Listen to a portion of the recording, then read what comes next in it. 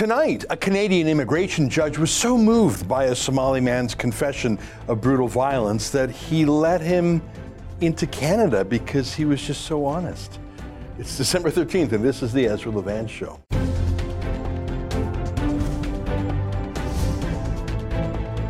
Why should others go to jail when you're the biggest carbon consumer I know?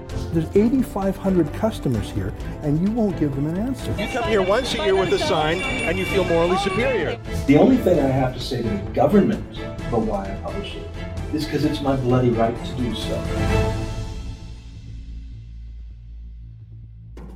I can't believe this story, and I also can't believe it actually appeared on Justin Trudeau's CBC state broadcaster.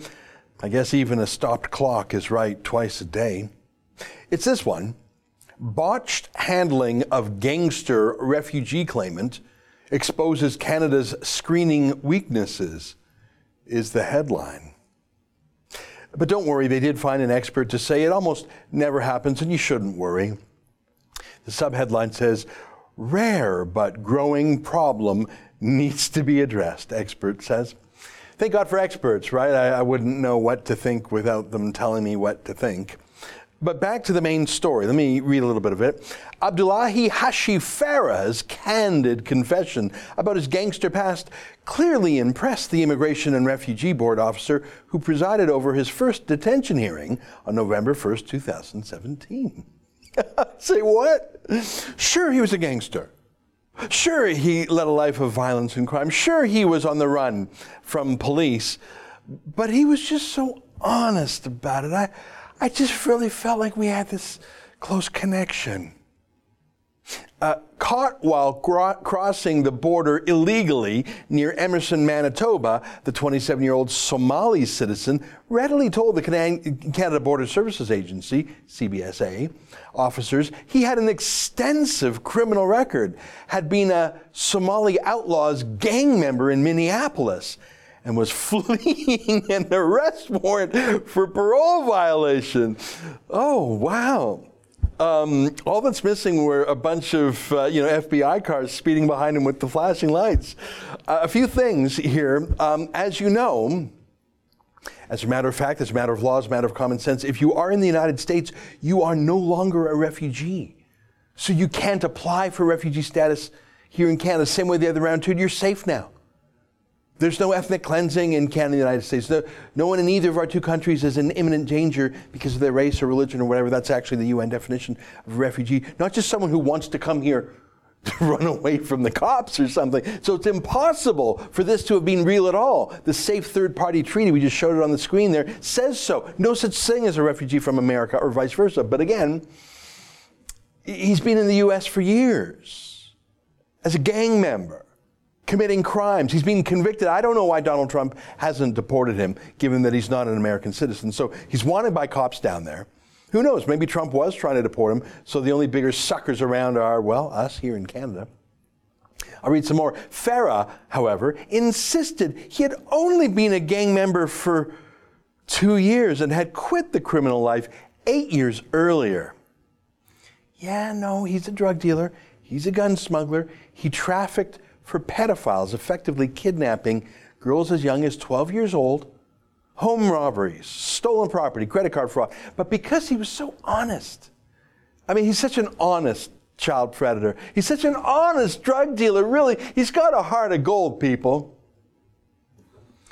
It's unbelievable. It really is the stuff of comedy if it weren't real 12-year-old girls that he was setting up to be raped.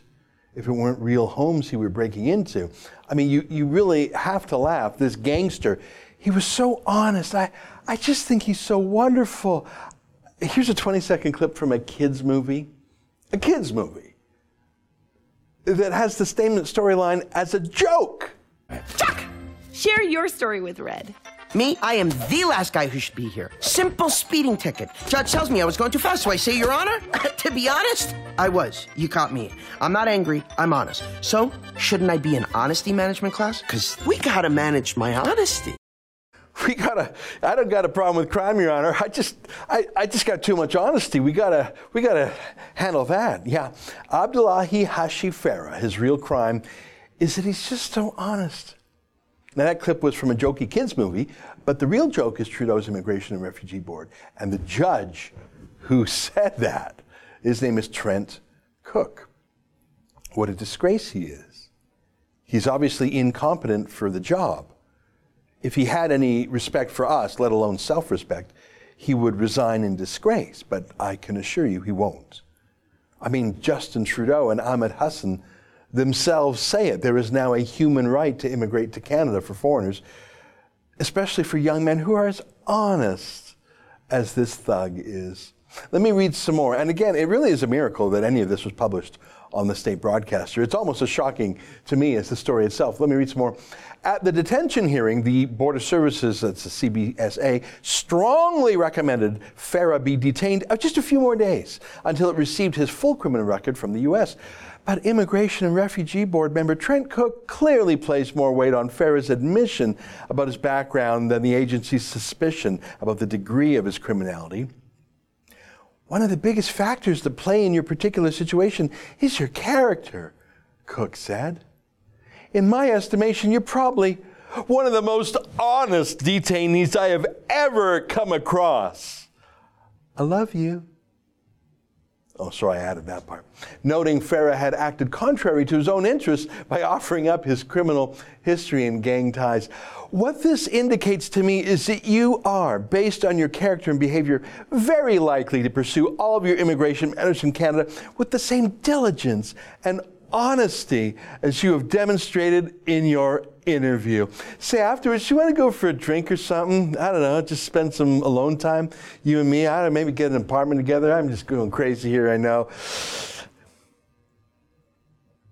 I made up the last part about getting a drink together, but the rest of it was not made up. That really is what the immigration judge said. Trent Cook is his name. What a public danger he is. Trent Cook, I mean, obviously, Abdullahi Hashi Farah is a public danger too, but Trent Cook let him in. Okay, so that was last year. What did this outstanding honest crook do when he got in? Let me quote. 7 months later, on June 11th, 2018, Edmonton police arrested Farah in a Walmart parking lot in northeast Edmonton, overdosing and beaten badly from 2 previous fights. He struggled with police and paramedics before becoming unresponsive. Nearby, police found a dumped getaway car that had been used in a string of armed convenience store robberies. Farah became a suspect when a CBSA officer in Winnipeg picked him out of robbery photos taken from security camera footage. Police won't say why Farah is no longer a suspect of the armed robberies. I guess he's just so damn honest. But he remains in the Edmonton Remand Center awaiting deportation to Somalia after exhausting all legal avenues to stay in the country. This is so gross. This is so gross. Now multiply that by what? 30,000, 40,000, 50,000 people just walked into Canada across the border. Self-selected thugs. Their very first act, an illegal one. That's sort of your tip-off right there, people. There's a big sign on the border. Stop, but look underneath it. It is illegal to cross the border here. Illegal, illegal, illegal. Their very first act is breaking the law. And you're shocked that they continue to break the law? Oh, but he's just so damn honest when he does it. Then again, Justin Trudeau sent out this tweet in January 2017 saying everyone is welcome regardless. And Justin Trudeau told police and border guards to stop being police and stop guarding the border, and has turned them into a welcome wagon. Seriously, when you see this big welcome center and you see police acting as luggage bellhops, you'd be a sucker not to come in. I see in the newspapers today that Justin Trudeau is paying people who live near these border crossings $25,000 in compensation for turning their private property into a massive refugee camp. Yeah, that's nice.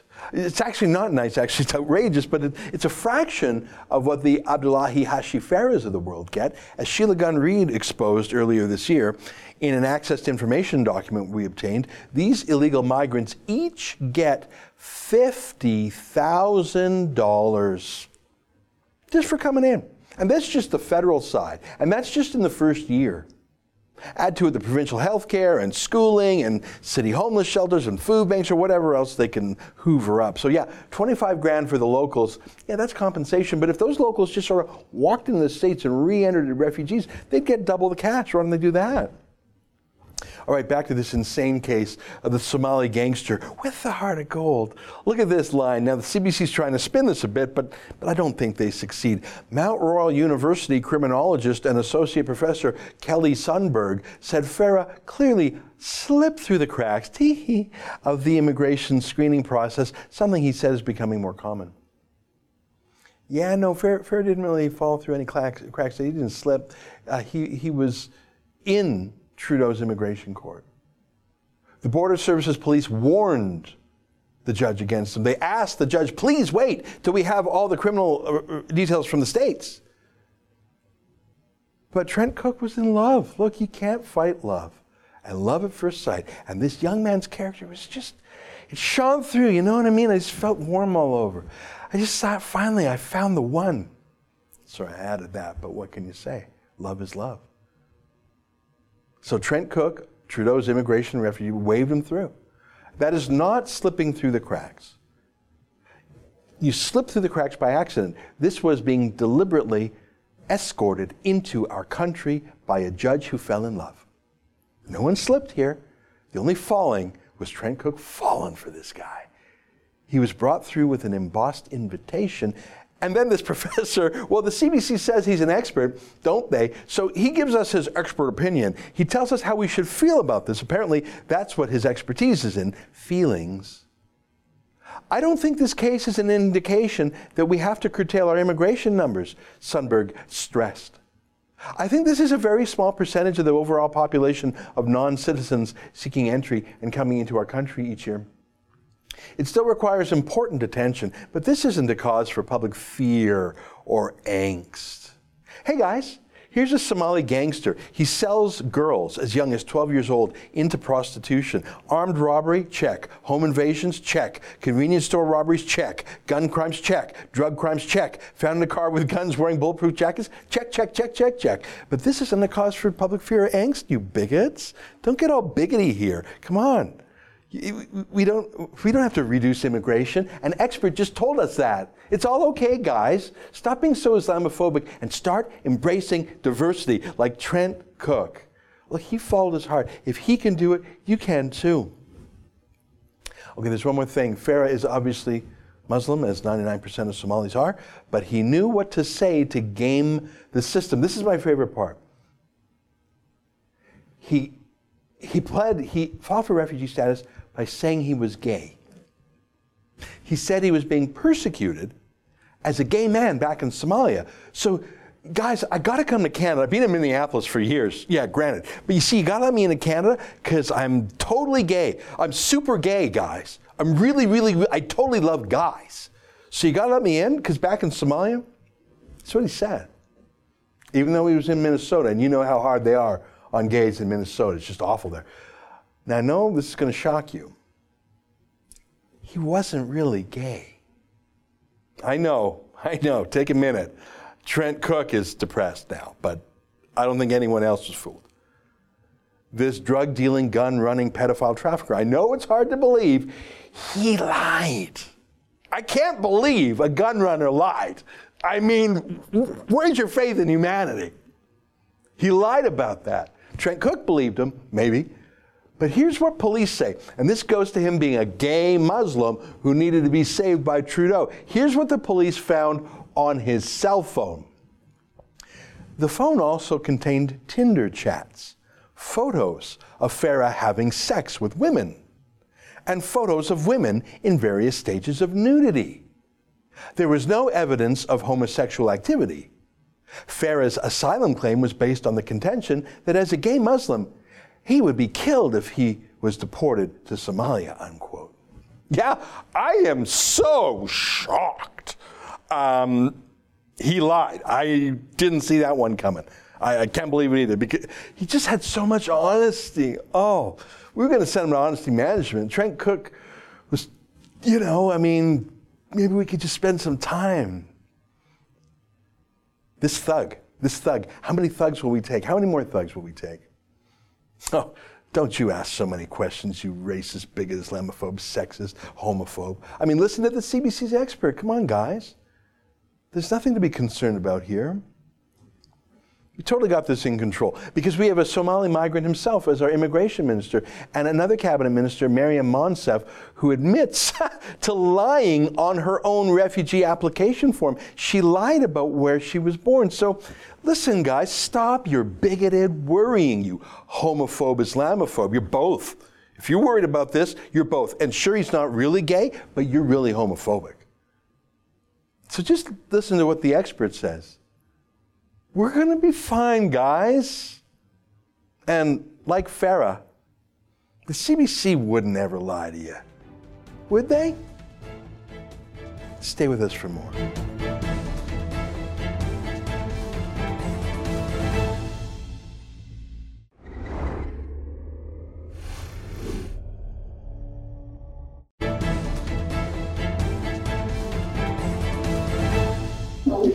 Welcome back. Well, as you know, our own Sheila Gunn Reid is in Katowice, Poland. That is a coal mining town that the Polish government has chosen to host this year's global warming conference for the United Nations. On the internet, we would call that trolling. We would call that a form of troublemaking and mischief. In fact, Sheila posted a picture the other day of the official bus that brings delegates around the town, and it's sponsored by Poland's oil and gas company. I like that style. Well, in addition to Sheila covering the conference, our friend Mark Morano from ClimateDepot.com is there, as he has been at so many conferences. He's really our in-house expert on these matters. We talk to him all the time throughout the year. And he has managed to get himself into the conference that has banned Sheila. And he joins us now via Skype from inside the belly of the beast. Hey, Mark, great to see you again. You're in the middle of it there. Yeah, this is right in the heart of the conference center. Maybe I can go find the Canadian delegation and hurl some insults at them for keeping you out. But I'm here with all the other countries. The U.S. is upstairs. I'm not exactly sure. I haven't seen Canada around here yet, but Indonesia and all the countries are here. And everyone's, sort of it's not that exciting of an atmosphere this year for these delegates. I think there's sort of the Paris protests and the yellow vest tax revolt, climate tax revolt, has put a sort of damper on this whole conference here, and you can sort of feel it in the air. Wow.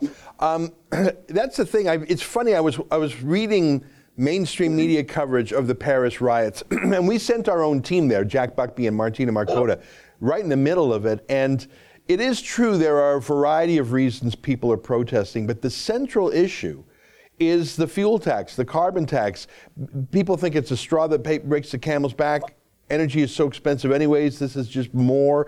The yellow vests that they wear are part of the the war on cars and war on motorcycles movement. So it's the protests in France are the largest protests in that country since 1968. Like it is a 50-year size protest. And of course, Poland is not too far away from France. What are people there saying? Are they trying to blame someone else besides fuel taxes and Emmanuel Macron? What are they saying about that? I mean, I've never seen riots about carbon taxes before. That's incredible.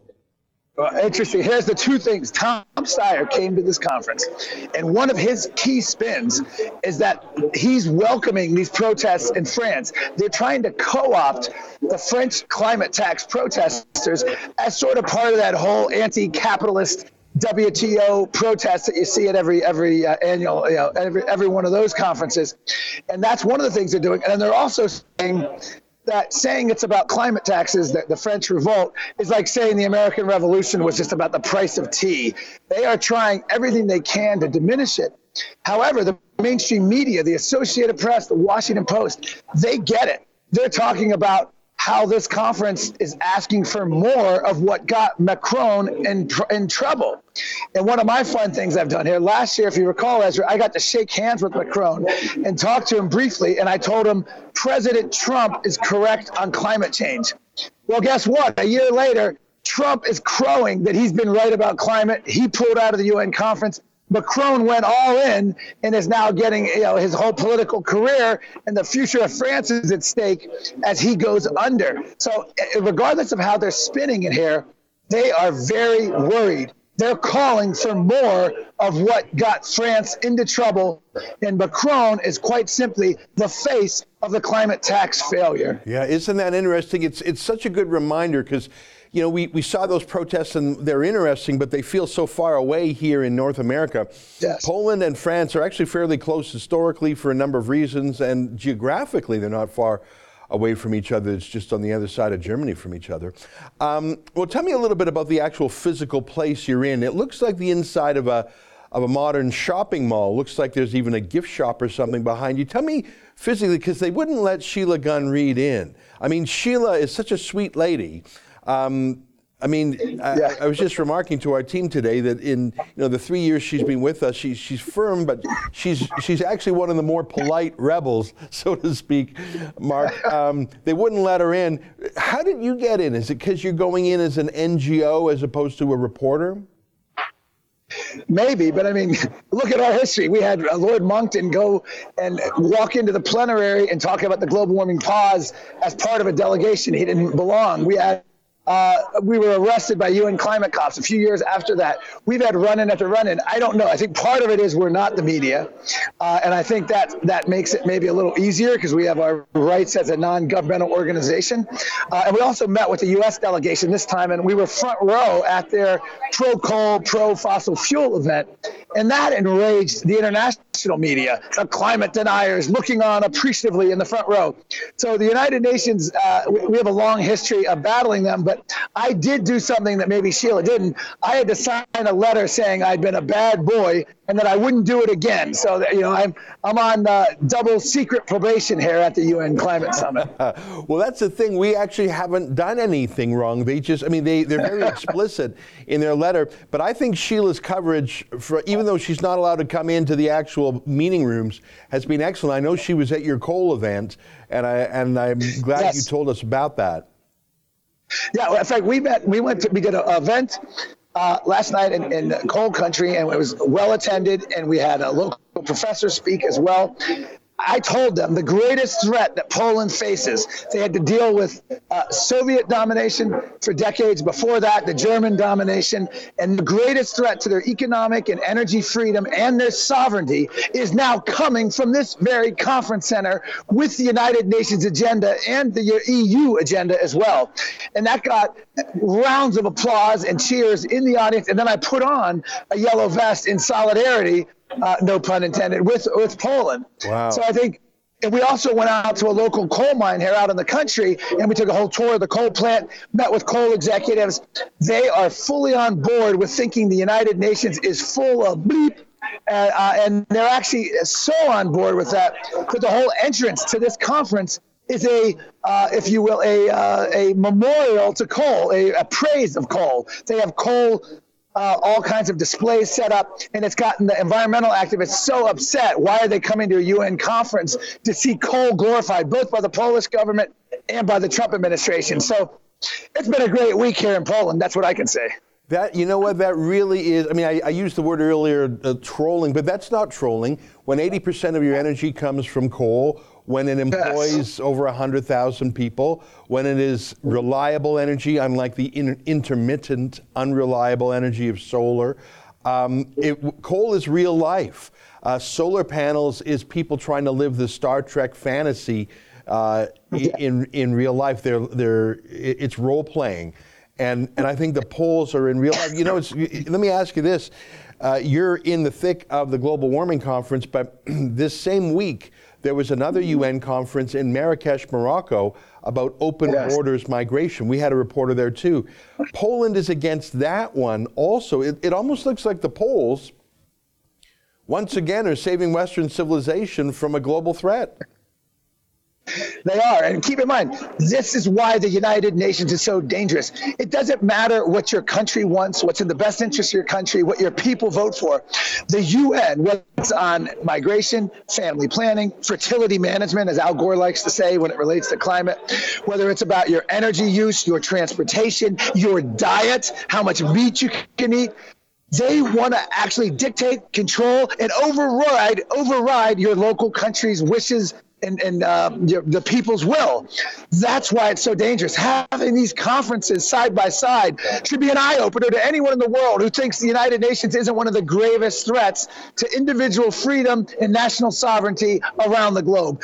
These together prove that over and over, every minute, every day, every hour. Wow. Well, I tell you, Mark, I'm so grateful to you. Throughout the year, you give us briefings on global warming schemes and scams, and it's nice to talk to you from Poland. I have one last question to you. You mentioned you haven't seen the Canadian delegation. That is amazing because they have 126 people in the entourage. I don't know how you can, it's like hiding a blue whale or something. How do you hide 126 people? Maybe they're all out. Maybe they're sleeping in, having expensive, hotel room service and just exploring the Christmas festivals there in Poland. 126 people. I mean, that's just so embarrassing, the luxurious waste. But you mentioned that there is a U.S. delegation. Now, you went to the coal event with them. Tell me exactly, because I thought Donald Trump had sort of pulled America out. Are these just observers there? Why does America have anyone there? Good question. Well, first of all, as Al Gore correctly states, the U.S. will not be out of the Paris Agreement until after the next presidential election in late November 2020. That's point one. Point two is Donald Trump, and I think wisely, if you're not going to pull out of the whole framework mentioned in the United Nations on climate, he sends a delegation to make sure that if Donald Trump isn't reelected, the next president, once he gets back in, that the U.S. still is protecting our interests. So they're going through the motions here, but with the intent of getting out. It's kind of convoluted, I know, but the best we can do, and it's actually pretty great considering all the other alternatives, really. And so the U.S. delegation actually consists of two different divisions. One of them are the Trump appointees, who are great guys. You can talk to them. You can speak freely. They get it. They were appointed by President. They serve at Donald Trump's pleasure. The other group of people here, and it probably is outnumbered significantly, the appointees, are the career bureaucrats, State Department, who show up. And believe me, these people, these staffers here are not in support of Donald Trump. They were much more at home with President Obama. They would have been much more happy with Hillary Clinton as president. But I was told very delicately by the American staff that the career staff here knows how to follow orders and is very pleasant and knows their role. So they're not, as far as I can tell, they're not undermining anything. But there is that division. Just because they're American, they're representing America, doesn't mean they support Donald Trump unless they've been appointed by Donald Trump. Yeah, very interesting. All right. Well, listen, it's great to see you inside there. But I mean, it looks like a huge campus with people from all around the world. It looks like a bit of a party. It looks like a lot of busy work. I'm glad you're inside, and I appreciate what you've just told us, but I'm also glad, in some ways, that instead of Sheila chasing around this delegate or that delegate for this press release or that press release, she's actually freed from the baloney, freed from the BS inside, so she can follow her own instincts to report. I think it's great having you inside and Sheila outside. I think we've got the basis. Let me tell you what she's missing. They have a big UN buffet in the main food court here that originally the first couple of days was criticized roundly by the environmentalists for very little vegetarian and vegan offerings. By the time I got to this buffet, it was like 75% vegan and all this crap you wouldn't want to touch. But they actually had a huge thing because they had this whole thing about hamburgers and cow emissions. And meanwhile, they had huge displays and buffet lines of hamburger here. So there's a lot of hypocrisy. Also a lot of hypocrisy about the private jets here. But the good news is, the greatest news out of this conference, and let's talk about the climate exit from UN summit. Donald Trump's leadership here, I believe, has led now to Russia, Kuwait, Saudi Arabia refusing to accept the latest IPCC load of bollocks that came out in October. So these countries stood together. In addition to that, Brazil canceled the next UN summit next year in Brazil. Their foreign minister calling it a Marxist hoax. This is great news. The UN has to be worried, very, very worried. Yeah, that is a lot of interesting news. Sheila told me about those other countries pulling out yesterday or disagreeing yesterday. She didn't tell me about the buffet. You know what? As you can tell, anyone who looks at me, they meet me, they look me from toe to tip to toe, and they say, "You like buffets." I can just tell. If someone said, "Ezra, an all-you-can-eat vegan buffet, I think I'd starve. I mean, the idea of an all-you-can-eat vegan buffet is that's such an oxymoron, Mark, and I'm so glad that I don't have to face that for lunch. That's just so funny and weird, an all-you-can-eat vegan buffet. I'm glad I've got my own lunch. I'm going to think about that for a while. Mark, it's great to see you. I'm just joking around. There's obviously a lot of serious matters there, but just the goofiness about opposing meat at a lunch it's just a perfect UN microcosm right there. Mark, great to see you. Thanks for taking the time with us. Thank you, Ezra. All right, there you have it. Mark Morano. I was joking about the buffet, but everything else we talked about was quite serious, don't you think? I'm so glad he's there in Katowice, Poland on the inside, and Sheila Gunn Reid is there too on the outside. But she has better reporting than any journalist who submits to the United Nations. You can see all of Sheila's reports and David's reports from Marrakesh, Morocco at rebelun.com.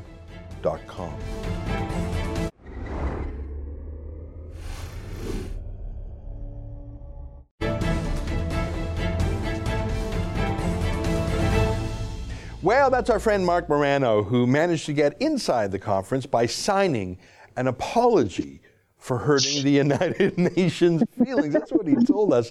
Well, we don't apologize for our point of view. I understand Mark doing so to get inside, but we just can't make those words. We can't say, I'm sorry, United Nations, for being mean to you, because part of being a journalist is being a skeptic and telling the truth about powerful people, even if they say you can't. I totally respect Mark Morano. As you can see, he is actually telling the truth from within.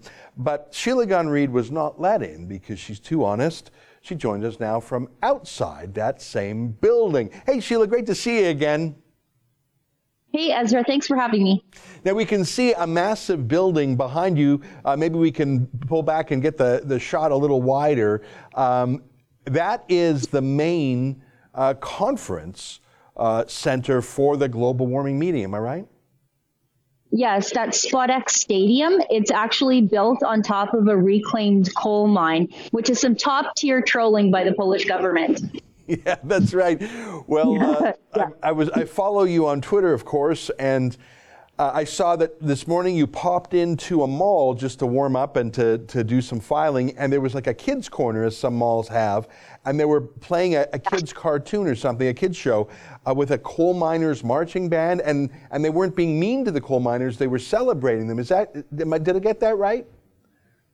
Yeah, there's a little bit lost in translation when you're watching a Polish cartoon, but it's animated so you can sort of tell what's going on.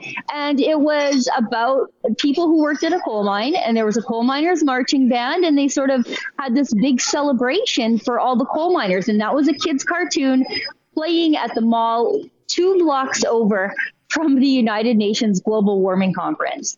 You know, that's great. The demonization of working men and women is something that in the West has been so subtle that you don't know. It's like the old saying, you know, it's sort of gross when you think about it. If you throw a frog into hot water, it'll immediately jump out.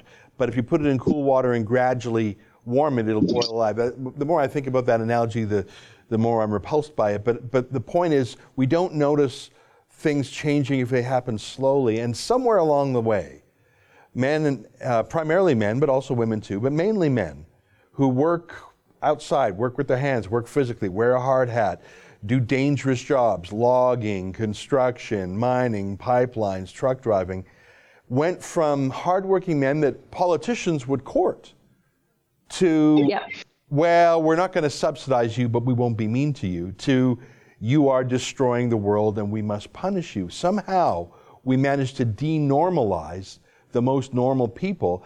And it's sort of a shock when we treat them normally, as Poland still does. We don't show any respect to outdoor, hard-working, industrial men in North America anymore. Donald Trump does, but we don't in Canada, do we? No, I mean, we've seen how Rachel Notley treats farmers. She treated them as people who were cruel and unusual to their hired help, so much so that she had to bring in Bill 6 legislation that basically put union rules and bankers' hours on Alberta's family farms. But we've also seen it in how Justin Trudeau and his environment minister speak about Canadian construction workers and oil patch workers. They've gone from just treating their work as though it's negligible and unimportant, to treating them as though they're ruining the world, to treating them as though they are predatory deviants when they come into these towns to do the work that Canada needs done. Yeah, you know what, let me play a quick clip here. You made me think of a bizarre comment that Justin Trudeau made when he was in Argentina. He doesn't have the courage to say something like this in a coal mining town or a construction town. But when he's thousands of miles away swanning for his international media, here he is actually implying that when men come to build something with construction, when they get off the job, they go and rape the locals. Here's a quick clip. You might not say, oh, what does a gender lens have to do with building this new highway or this new pipeline or something? Well, there are gender impacts. When you bring construction workers into a rural area, there are social impacts because they're mostly male construction workers. How are you adjusting and adapting to those? I think Justin Trudeau actually means that. I don't think Trudeau's done a day's work in his life. Actually, he's 2 generations away from the last Trudeau who did work for a living. I think that comment was not scripted. It's just a casual thing he truly believes, and it's probably how they talk all around him. If you look around his inner circle, you've got Catherine McKenna, who's never worked a day in her life. She's been an activist lawyer. You got Seamus O'Regan, the CTV newsreader, who just compared himself to military vets having PTSD. He's got Maryam Monsef, whose only notable achievement was lying in her refugee application to Canada. Bill Morneau had won the genetic lottery and inherited a $1 billion company from his dad, and married a billionaire heiress. So there's no one in Justin Trudeau's circle that has actually worked for a living, let alone done physical, manual, outdoor, industrial labor. I don't think Justin Trudeau had ever set foot on a factory floor ever until he started doing photo ops in politics. Well, no, and when he's there, he's not courting the working man. When he goes to these factories, he's courting the union leadership of the people who work there. He's not there to defend the jobs of those people. In fact, he said that he's going to phase out the jobs of those people as long as those jobs are in oil and gas. He's there courting the support of the union leadership. Yeah, it's so frustrating. Well, Marc Morano, we just spoke to him, and your comments over the past few days have given me a little flicker of hope because, Marc reminds me that Poland, here in Canada, we think France is so far away and Canada is so vast, but the difference, the geographical and political space between France and Poland is not large. And the anti-fuel tax riots there seem to be resonating across Europe. The fact that the Polish government is trolling, so to speak, these global warmists, the fact that America had a coal event there, it's a little bit of hope that maybe people are breaking away from this cult. And you mentioned the other day that Saudi Arabia and a few other energy producers like Russia, Saudi Arabia, Russia, and Qatar, Saudi Arabia and Russia are the number 2 and number 3 oil producers in the world. Qatar is a huge oil and a huger gas producer. If they're saying, yeah, you know what, we're sort of done listening to these UN types, maybe people are starting to finally say the emperor has no clothes. I think Donald Trump has really emboldened other countries to come out against the United Nations. You can come out against the United Nations. Nothing happens to you. They get mad. They might want an apology, but there really are no consequences, which is great. It shows that this big global organization has no teeth. Mark and I were talking yesterday night at his event, and we were talking about the irony of these people who are so Russia collusion deranged, supporting the idea that Poland should move away from vast, reliable, cheap coal in favor of natural gas or something even cleaner burning. But all that does is enrich Russia, because so much of Eastern Europe is reliant on Gazprom for their gas. So as long as Poland is using coal, they aren't enriching Putin. Yeah. You know, that's a great point. I remember in a book I wrote called Groundswell, The Case for Fracking, I studied the international pricing of Gazprom. Gazprom is a massive natural gas company. For a while there, it could claim to be the largest company in the world in terms of assets. It's not true anymore. There's a map, and I'll see if I can dig it up, that was published in Izvestia that showed the different countries Gazprom sold to and the different prices. And there was no rhyme or reason to it, Sheila. There was no pattern. There was no economic explanation. In fact, a pipeline that went through Poland to Germany charged more to the Poles for the gas than it did to Germany. So how could the same gas from the same Gazprom in the same pipeline cost more in Poland as opposed to if that gas traveled hundreds of kilometers further to Germany? Well, the answer is obvious, because the pricing was political. If you succumbed to Russia, if you did Putin a favor, he would chop $1 billion a year off your gas prices.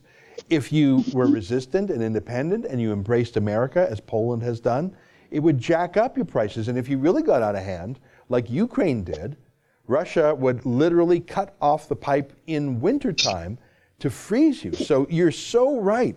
Anyone who would say, no, don't dig coal, buy your natural gas from Vladimir Putin, we can trust him.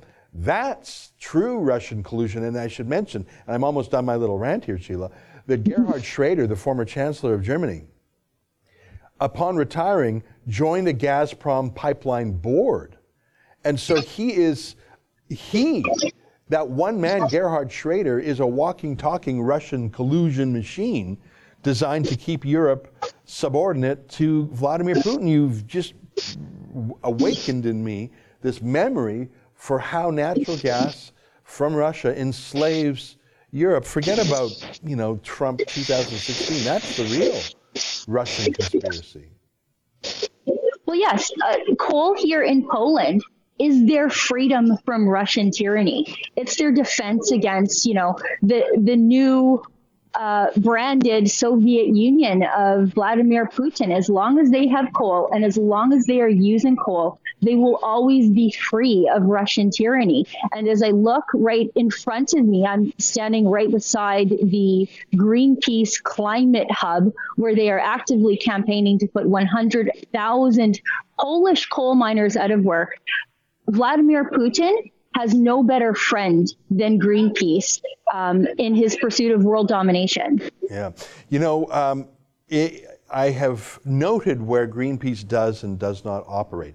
Obviously, they don't operate in any OPEC dictatorship because freedom of association, political criticism does not exist in those countries. Fair enough. I wouldn't recommend that Greenpeace go to Saudi Arabia and have a protest. They'd be thrown in prison.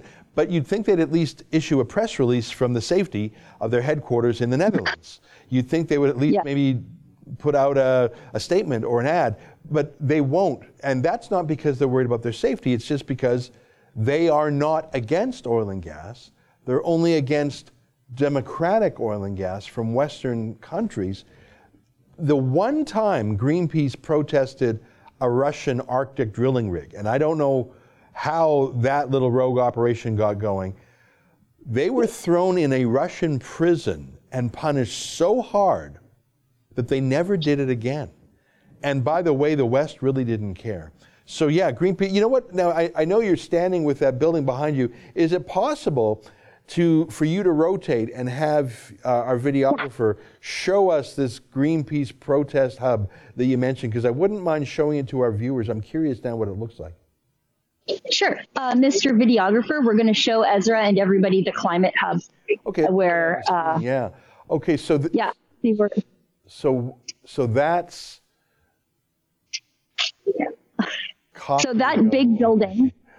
What? Okay, so this big building behind us is the train station. Yeah. And in the far corner there, if Efron wouldn't mind showing Ezra, where it says, climate protection is not a crime, end coal, in the top corner there.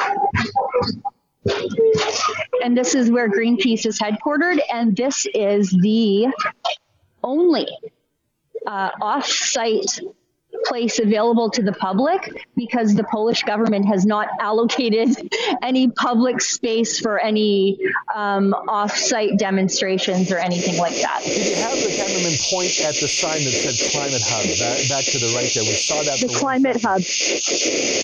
It's being blocked by the We train. have a train in the way. Yeah, okay, so no you'll problem. See I just wanted to, you mentioned the Climate Hub, and I was curious what that meant and what that looked like. So they just set up in this train station is what you're saying. Put it back on the screen for a second there, Martin. Let's take a look. Okay, so it's just basically they're operating out of like the central train station. I see there's a coffee shop there. Yeah. So it's just sort of, there's really not a lot going on there. It's just sort of a hangout, I guess. Yeah.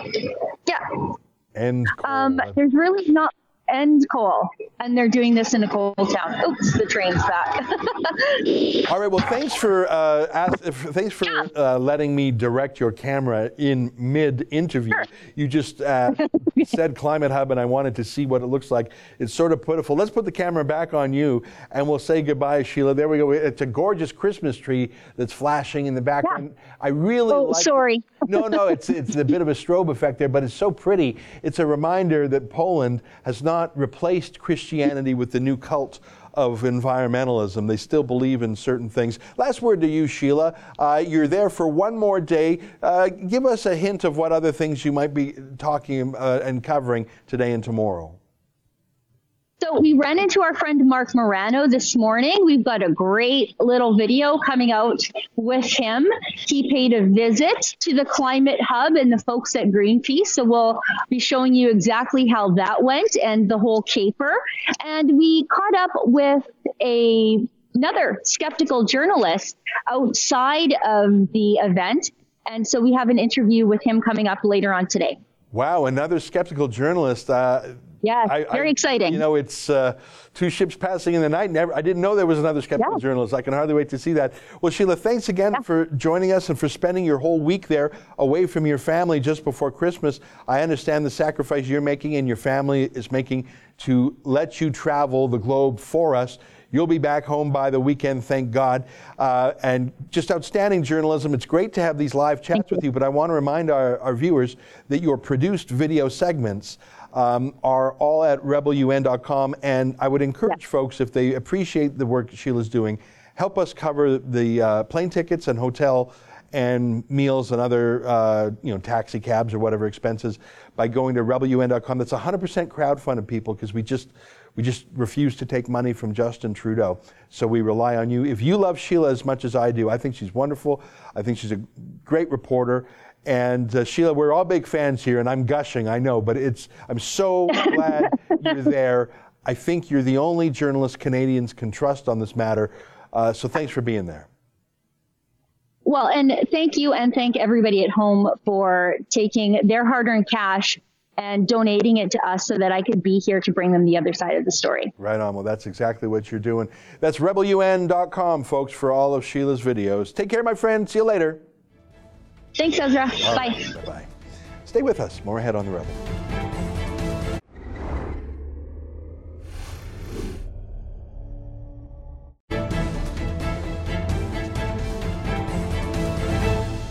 Hey, welcome back. On my monologue yesterday about exercise maple flag being canceled, Jamie writes, wait until Trudeau gets reelected. It will be canceled forever. I think there's a likelihood of that. I hate the fact that this is canceled. I think this is an admission we're no longer in the front ranks of our NATO and non-NATO allies. We just can't keep up with them. And the reason I showed some of the footage of that F-35 just tearing it up in Israel that we saw this summer is because more and more countries are getting the F-35. That's the next generation. I think they call it a fifth generation fighter plane. Just technically superior to the F-18s. F-18 is a great aircraft, but they're 40 years old. Almost. We've had them for 33, 34 years. You just can't keep doing that and keep up.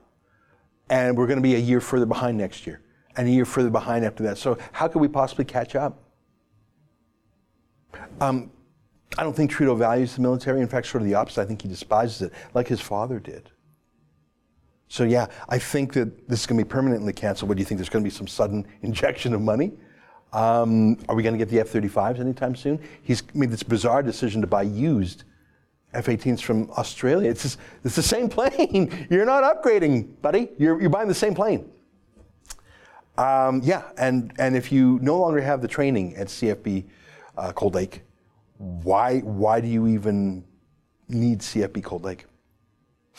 Bruce writes on that very point. He says, I suspect that CFB Cold Lake will be made into a wildlife preserve where no development is allowed. That's what the lunatic left wants. You are exactly right. That is exactly what's going to happen. Beat your swords into plowshares, people. It used to be a place of war and hate, and now it's a place of love and organic farming. But they're not. But farming. Sorry, Jesus. What am I saying? It's not going to be any farming allowed. That's way too, rape the earth. Farmers are right wing. It's going to be a nature preserve. Absolutely, that's what's going to happen. On my interview with Sheila Gunn Reid yesterday, we talked to her again today, but yesterday Ron writes, what a bummer Brazil won't host the next global warming conference. How about Venezuela? Yeah, wherever it is, we're going to send Sheila, and it probably won't be in Venezuela, but we'll send her because I think she does important work and our viewers like it. I think it's very exciting that Jair Bolsonaro, the new president of Brazil, is totally the anti-Chavez. He's conservative, he's pro-Trump, he's pro-Israel, he's anti-global warming extremism. He's great.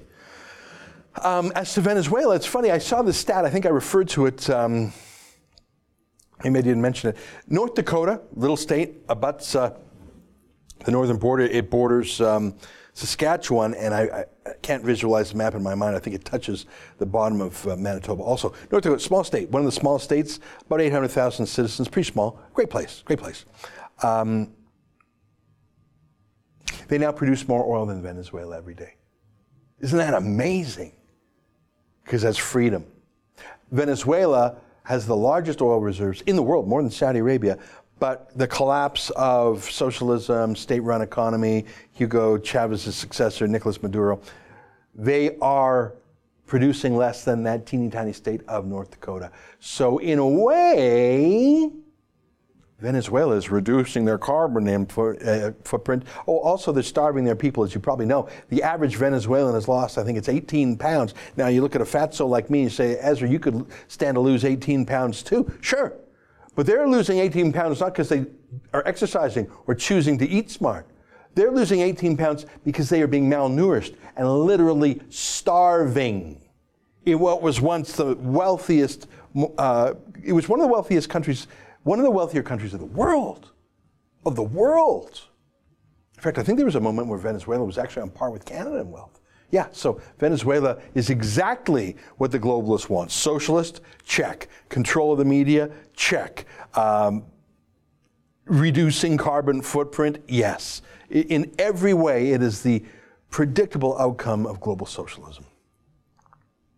Well, that's our show for today. What do you think about that Immigration and Refugee Board judge? When someone confesses a crime spree to you, you can say, wow, that's really candid, but then you say, so I am on guard, I'm sort of on duty here protecting Canada. You just confessed to being a gangbanger. You shouldn't even come here as refugees anyways because you're from Minneapolis. You're not in Somalia anymore. So thank you for your honesty, but the answer is no.